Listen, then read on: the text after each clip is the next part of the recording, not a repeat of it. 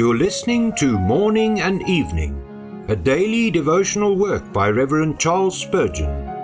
This reading is brought to you by the Spurgeon Study Bible, available in the original King James Version or the Christian Standard Bible at spurgeonstudybible.com. Good morning. Today is October the 26th.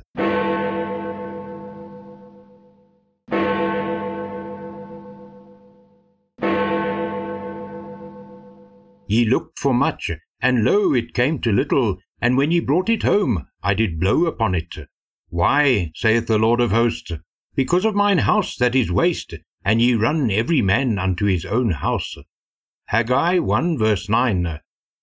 Churlish souls stint their contributions to the ministry and missionary operations, and call such saving good economy. Little do they dream that they are thus impoverishing themselves. Their excuse is that they must care for their own families, and they forget that to neglect the house of God is the sure way to bring ruin upon their own houses. Our God has a method in providence by which he can succeed our endeavors beyond our expectation, or can defeat our plans to our confusion and dismay. By a turn of his hand he can steer our vessel in a profitable channel, or run it aground in poverty and bankruptcy. It is the teaching of Scripture that the Lord enriches the liberal and leaves the miserly to find out that withholding tendeth to poverty.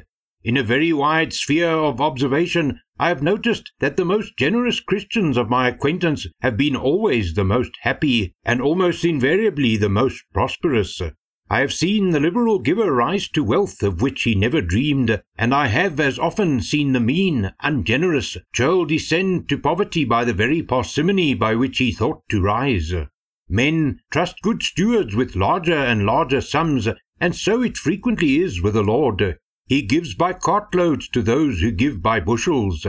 Where wealth is not bestowed, the Lord makes the little much by the contentment which the sanctified heart feels in a portion of which the tithe has been dedicated to the Lord. Selfishness looks first at home, but godliness seeks first the kingdom of God and his righteousness.